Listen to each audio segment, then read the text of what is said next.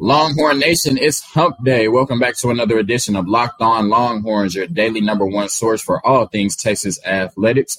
Part of the Locked On Podcast Network, your team every day. I'm your host, Jonathan Davis, the voice of University of Texas football and basketball. Thank you, as always, for making Locked On Longhorns your first listen of the day. Make sure you're subscribed to Locked On Longhorns on YouTube for exclusive content and full podcast episodes dropping soon. We have a very special guest on today's show, a special show for you. One of the best in the business, the CEO of Spot on Sports, Tony Monk. Tony, what's going on, brother? My boy, John G, man, what's going down, bro? It's representing the new wave of sports super in the nation. We're not just active, but Spot on. Very happy to be a part of Locked On Longhorns podcast today. For sure. So first we'll be talking some Longhorns football and basketball. Then after that, we'll get into some NFL. We'll be talking some Dallas Cowboy talk, as well as a little bit of a Super Bowl preview. And then later on in the show, we'll be talking about the Brooklyn Nets and former Longhorn Kevin Durant and who we think are the favorites right now for the NBA championship. So without further ado, Longhorns Nation, let's get into it. Yeah, to get into it indeed, John. Me and you talked earlier this weekend. The Longhorns actually came up in our conversation of college hoops. And we just saw a couple of days ago that the Longhorns got a big win over a top 10 ranked team in the Kansas Jayhawks, man. Take us through that, man. And then I do want to ask a follow-up question after that, being after this win, and obviously we're going to get into the Baylor game that they have this upcoming Saturday. Can this Texas Longhorns team compete with anyone? They definitely can compete with anyone. And, anyone is relative. I think that there still are a few teams that probably have set themselves apart, are probably in a different class right now than this Texas basketball team.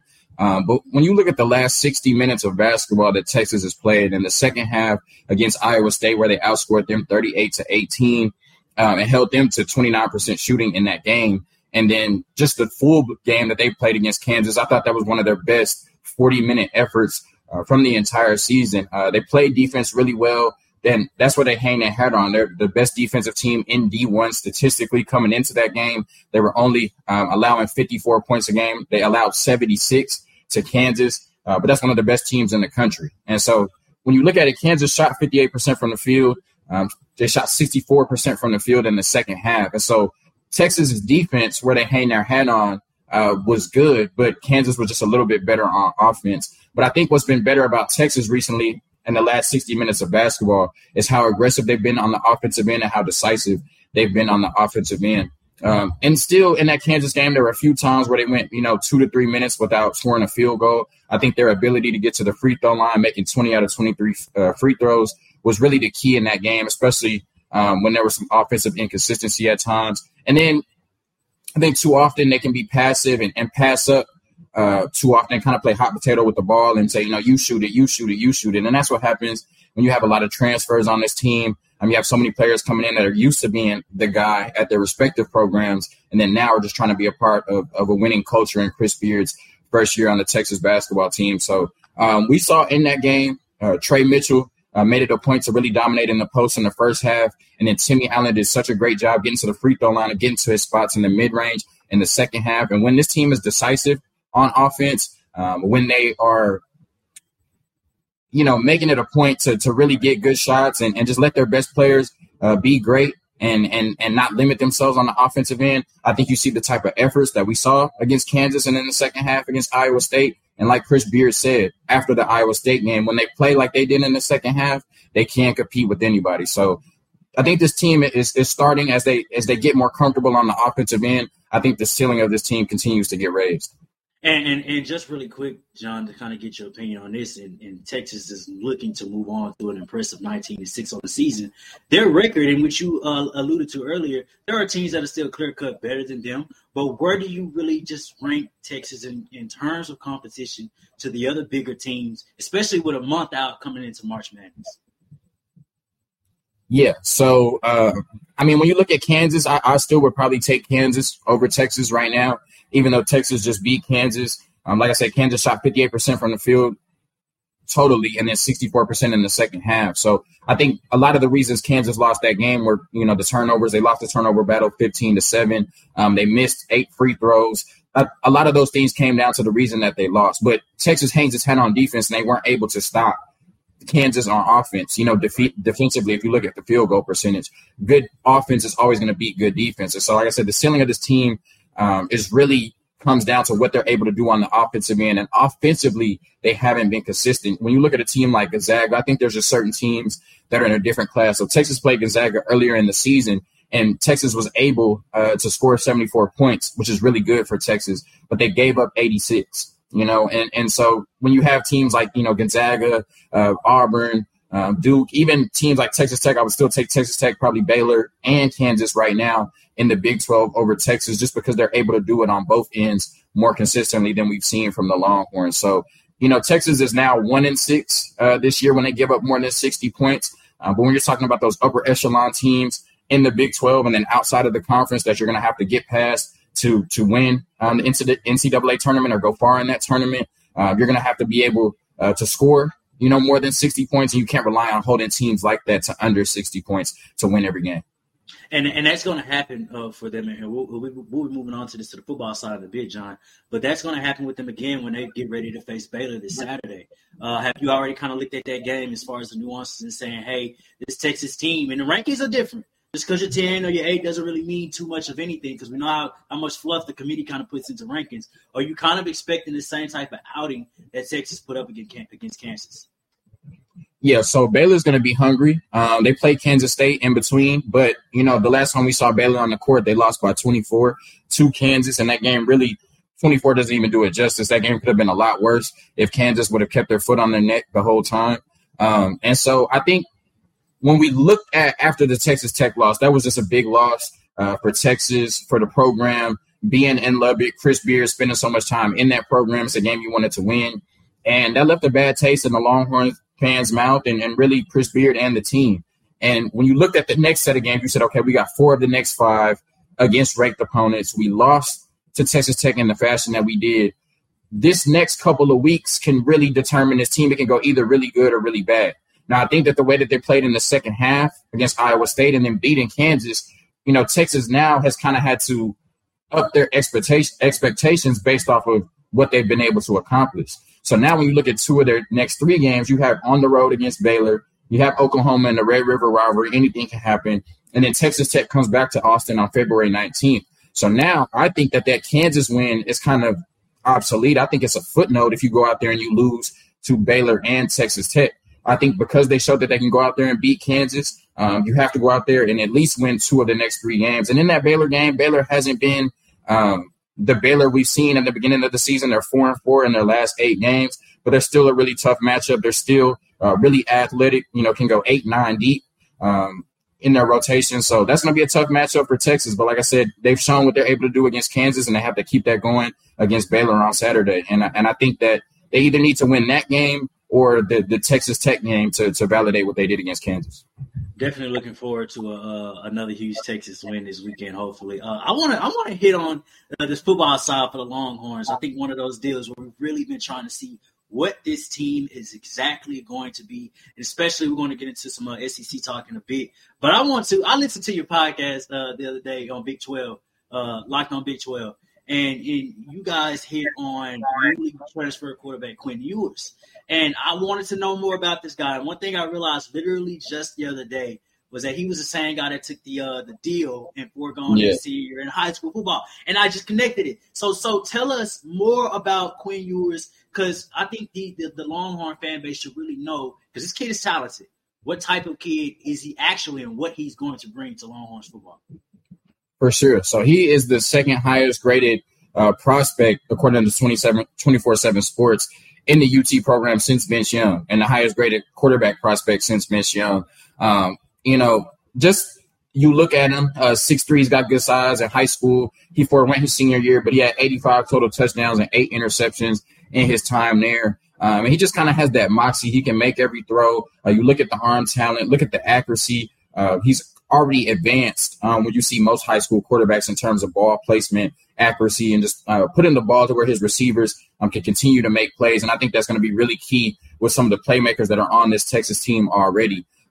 But I just think that he's one of those, he's the number 1 prospect in the 2021 class, and he's one of those ceiling raisers for your program. You look at like a Bryce Young or a Justin Fields, he's not as mobile as those two are. He can be mobile. He can break plays down, especially when they're in man coverage or there's a breakdown in coverage. He can make plays with his legs, but ultimately he can make every throw. And I think the ceiling of this Texas football program depends on Quinn Ewers being under center this fall. A lot of people have talked about maybe because he didn't play at Ohio State at all, and he didn't have a senior year of high school. So people are looking at this as kind of his true freshman year and saying that, Sark should be slow and put him out there on the field. But if Texas football is back, which I think it is, and we're looking to really make a push in the Big 12 and compete for our first, college football playoff, then I think that's only going to happen with Quinn Ewers under center in the fall.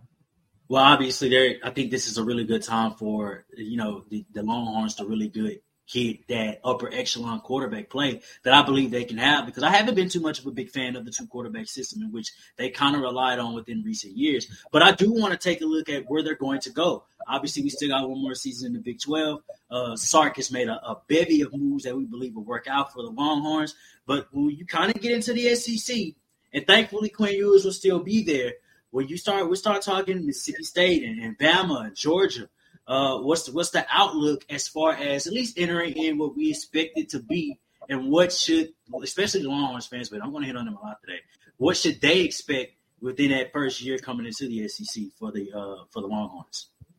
Yeah, so I think it's imperative that UT find the level of success they're looking for under Sark right now while they're in the Big 12 and create that foundation going into the SEC. But I also think that, a lot of people look at maybe, when Texas lost to Kansas last year, they went 5-7, lost 6 in a row. They're saying, this team isn't ready for the SEC. Well, a few years ago, Sam Ehlinger and the Texas Longhorns beat Georgia in the Sugar Bowl. And then that, we talk about that LSU team as one of the best teams of all time. That was a team that almost lost in Austin. A lot of people don't remember that. Sam Ehlinger, they almost knocked off Joe Burrow, Jamar Chase, and Justin Jefferson in Austin, Texas. It came down to a 3rd and 17 at the end. And, Justin Jefferson, who looks like one of the best receivers in the NFL, just made a play. All right. And then we'll see what they're able to do against Alabama this year, but I think that game will be a lot closer than most people think. So, and then just with the pedigree of Texas being the premier school, the premier university in the state of Texas, with them going to the SEC, that's only going to increase in recruitment. And so I think that, they'll definitely have their hands full, and it makes the most sense, especially if the college football playoff does not expand. It makes the most sense for them to try to get there right now while there's 4 teams and win the Big 12. They have an easier path right now. But I also think that as much as these other teams will be a problem for Texas moving forward in the SEC, I think that Texas will also make life tougher for them as well. Coming up next, we'll talk a little bit about the Dallas Cowboys. We'll get into some NFL, and we'll preview the Super Bowl. This is the time of year that I've pretty much given up on all of my New Year's resolutions, but not this year. I'm sticking to my resolution to eat right, thanks to Built Bar. It almost feels like it's not really a resolution because I actually enjoy eating them. Have you tried the Puffs? If you haven't, you're missing out on one of Built Bar's best tasting bars. Puffs are the first ever protein-infused marshmallow. They're fluffy, they're marshmallowy, they're not just a protein bar, they're a treat, and they're covered in 100% real chocolate. Low calorie, high protein. Replace your candy bars with these. They are better. A typical candy bar can be anywhere from 200 to 300 calories. Go to Built.com and scroll down to the macros chart. You'll be blown away. High protein, low calorie, high fiber, low carb. Mint brownie, coconut almond, and new for this month, white chocolate cookies and cream. They are all delicious, and new flavors are coming out all the time. If they think a flavor might be good, they'll make it. It will be delicious, and it will be good for you. At Built Bar, they are all about the taste. They make it taste delicious first, then figure out how to make it healthy. And I don't know how, but they pull it off every time. Go to Built.com, use promo code LOCKED15, and get 15% off your order. Use promo code LOCKED15 for 15% off at Built.com. It's Super Week, brought to you by Get Upside, and there's no better place to get coverage of the big game than the Locked On NFL podcast. Locked On Bengals and Locked On Rams are in LA all week covering the big game. And of course, if you're thinking about betting on this game, go to betonline.net. So we'll talk about the Super Bowl in a little bit, but we do have 2 Cowboys fans on the podcast, so we have to get into the drama and the disarray a little bit and what happened to the Cowboys this year. So, Tony, who do you think takes the heat for the Cowboys' failures this year? Well, yeah, before I was to really interrupt your intro to that earlier, I think that's the question that, again, you and I, we talk about it a lot when we do speak on, the Cowboys' failures. But I wanted to take that time to just kind of hit on the things that transpired within the 49ers game, where I know a lot of people can easily draw that heat towards Mike McCarthy, and respectively so, as you are the coach. But my problem is where I don't think we bring a lot of it to, and that's the players on the field. And we can look at, I believe it was 14 pre-snap penalties that happened in which on offense and defense, which cost the Cowboys offense efficiency. When there were times that I was able to see Dak Prescott kind of move the ball, but we had a holding call that kind of brought it back. And again, my thing is on that offensive line or on the players themselves, where we practice a lot of these things so much throughout the offseason, throughout the week, that you guys have to be able to hold the line before the ball is even snapped. Like, these are things that mentally have been destroying the Cowboys in a bevy of different ways, but definitely reared its head just a couple weeks ago. And, I think Mike McCarthy has got an unfair share of that. When I look at a coach that has his first full season with a team and they go 12-5. We want to nitpick, right, John? We always want to say, hey, how can you be the most perfect team ever? But the two most perfect teams aren't even that perfect, and they're playing this Sunday. So we can point them out and say, hey, these are their weaknesses. They don't have the perfect coaches, but they, the team overall in that aspect, they're very good. And speaking on those quarterbacks in Joe Burrow and Matthew Stafford and how those guys are, and we'll get on them in a little bit, how many comparisons did we ever hear about Dak Prescott, John? How many comparisons did we go through where Dak gets compared to every other all 31 quarterbacks in the league, college, and in high school? So I guess this is more or less my question. You asked me earlier, but what is Dak at this point, given to where the Cowboys are, and I believe his fifth season already passing him? Yeah, so you made some really good points, and just quickly to touch on that 49ers game, I think you have to place blame everywhere. I thought that, when you look at it, so often, we can be offensive coordinators at home and, armchair coordinators. But I think it's key that when you look at it, like Dak Prescott, when the team has had more rushing attempts than passing attempts in Dak Prescott's career, the team is undefeated. The team was undefeated this year when the Cowboys rushed for more than 100 yards. And so if everybody knows that at home, I'm not sure why Kellen Moore didn't implement that. And when you look at the best drive they had, which ended up with the passing touchdown to Amari Cooper, they had 21 rushing attempts total in that game to 44 passing attempts. 7 rushing attempts came on that drive, right? So 33% of their rushing attempts came on one drive, and that was the best drive that they had offensively. When you look at Tony Pollard, who has been better, you know how we feel about Zeke, but Tony Pollard has been better than Zeke for the majority of the season, for a long time now, really. Tony Pollard only has 6 touches in that game. 4 of those touches came on that drive, which is the best the Cowboys looked all game. So 67% of Tony Pollard's touches came on that drive. And so I just thought the game plan wasn't great, and that affected everything. And then you talked about the 14 penalties, maybe the last play at the end.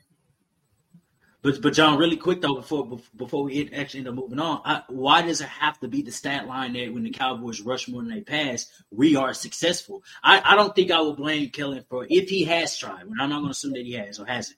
But if he has tried to say, hey, let us try to throw ourselves to a win, then relying on a running game that may or may not be there. Why are we having, as the Cowboys, to rely on the stat saying, oh, we rushed 20 and passed 19, we're a successful team, when we should be figuring out offensively how to be efficient across the board? Because when I think you look at it, I think we based our expectations of Dak based off of his contract and not who he really is.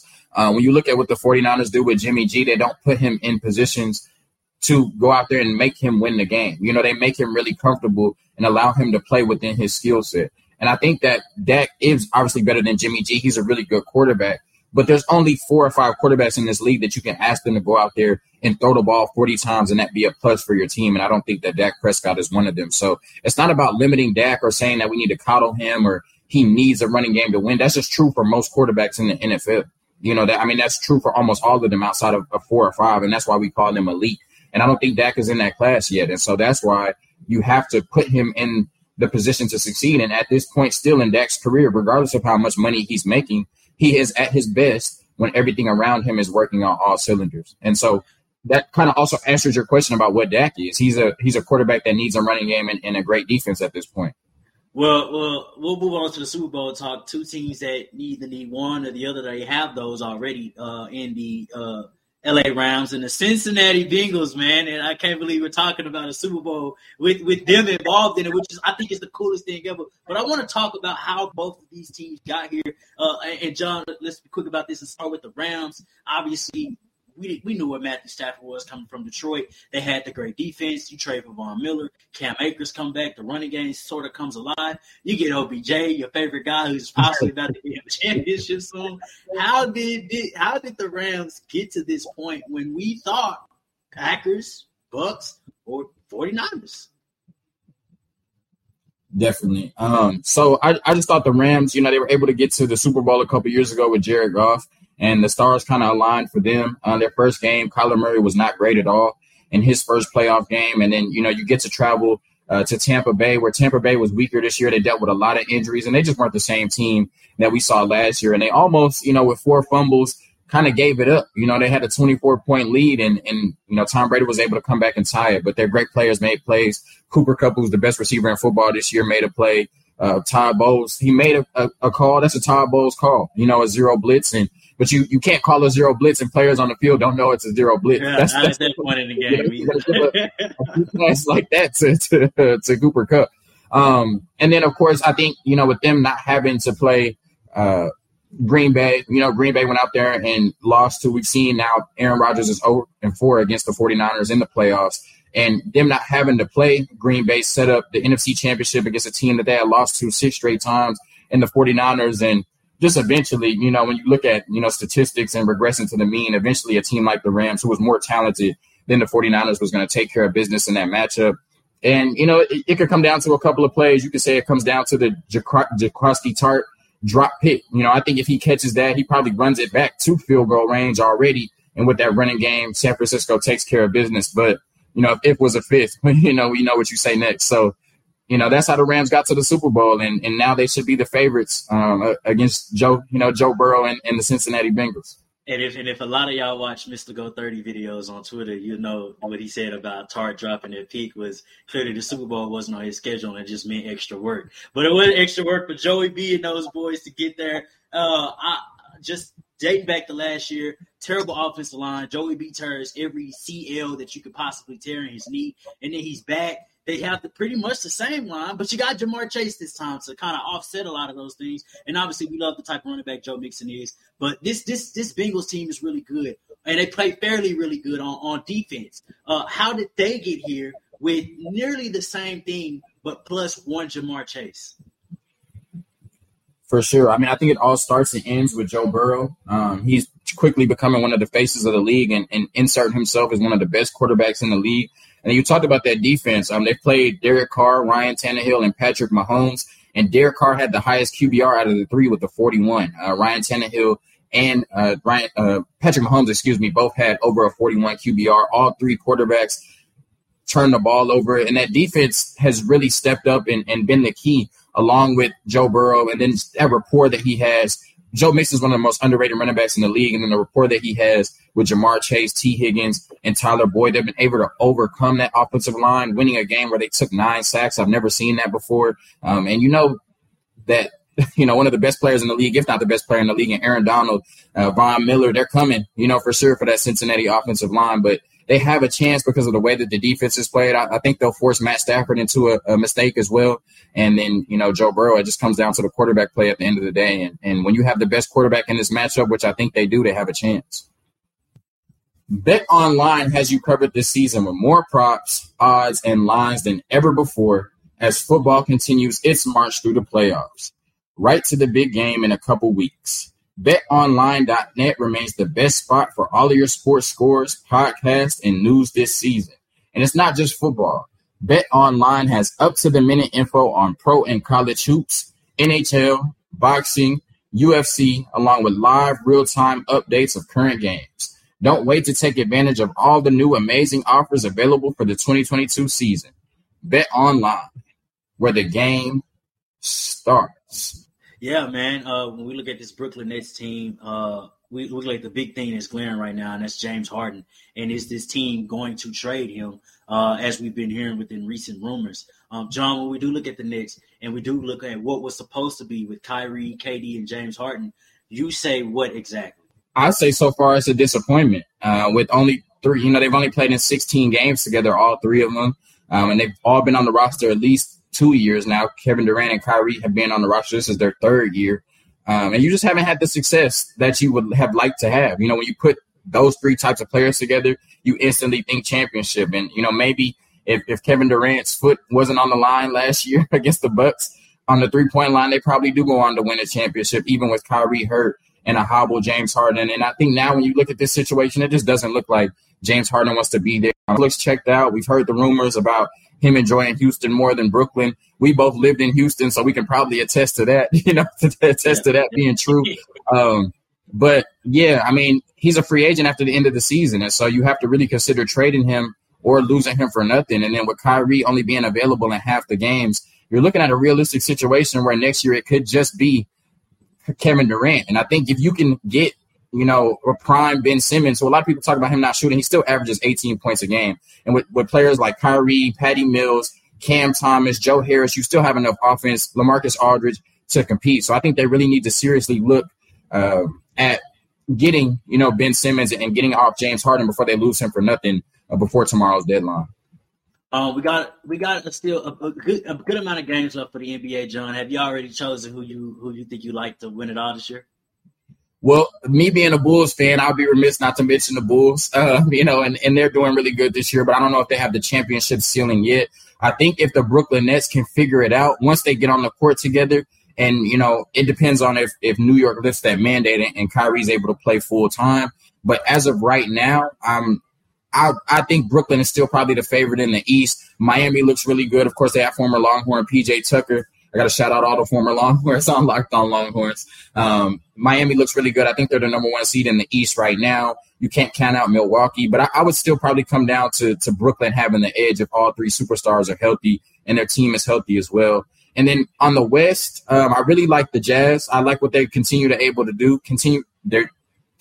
do every year on the offensive and defensive side. When you look at it, they're always one of the best teams in both of those categories. But we're constantly hearing about this rift between Rudy Gobert and Donovan Mitchell, and ultimately I think that's going to cap them from what they're able to do. When you look at the Warriors, and they're really back. Klay Thompson has scored in double figures. The Splash Brothers. Klay Thompson has scored in double figures in every game since he's been back. We know what Steph can do. We know that Draymond is the heart and soul of that team. And then Andrew Wiggins this is probably the best year of his career. And we know with him being the former first overall draft pick, and then now we see him being a starter in the All-Star game. They're really clicking on all cylinders. And Phoenix, they look amazing, right? They just go out there and kind of dominate teams every night. So if I had to pick a finals prediction right now. Let's go Warriors in 6, John. Let's go. Right now, I'm going to have to say it's going to be Warriors. It sets up. It's going to have to be Warriors in Brooklyn, and then you got to have the Steph versus KD. Should KD have left? Did he make the right decision? I think on the court. But tell me what you think. Who you got in the finals? Hey, man, I'm going to keep it short, bro. I got Warriors, man. The Splash Brothers are coming back for the first time in years. I'd love to see Klay get it together over the next couple of months. I know he's going to be able to really break in. KD, I question how they succeed with Kyrie kind of playing half games, but I'm sure they're probably going to be able to work that out somehow. Love what Miami's doing. Will Milwaukee kind of figure it out towards the end like they kind of always do? But I will go Warriors and Bucks. Warriors and Bucks. Okay. Warriors. Yeah, y'all heard it on Locked On Longhorns. He came on here. He done disrespected LaMarcus Aldridge. He done disrespected Kevin Durant. Said Brooklyn not going to the finals, so he won't be back. I'm just playing. Once again, personal business. Spot on Sports CEO Tony Monk. Tell them where they can find Spot on Sports, where you're not just accurate, you're spot on. Man, you can find us on Twitter and Instagram at @spot_on_sports. Follow us on Facebook as well. Subscribe to our YouTube channel, Spot On Sports. Look out for what we're doing. Look out for everything Spot On Productions LLC coming soon as well. Thanks, John. Thank you so much for hopping on the podcast today. And thank you, Longhorn Nation, for making Locked On Longhorns your first listen of the day. Make sure you're subscribed to Locked On Longhorns on YouTube for exclusive content. And if you need any ideas for your second listen of the day, make that Locked On Bets your daily one-stop shop for all your gambling needs. Hosted by your boy Q with expert analysis and insight from Lee Sterling. It's free and available wherever you get your podcasts. Until tomorrow, Longhorn Nation, peace.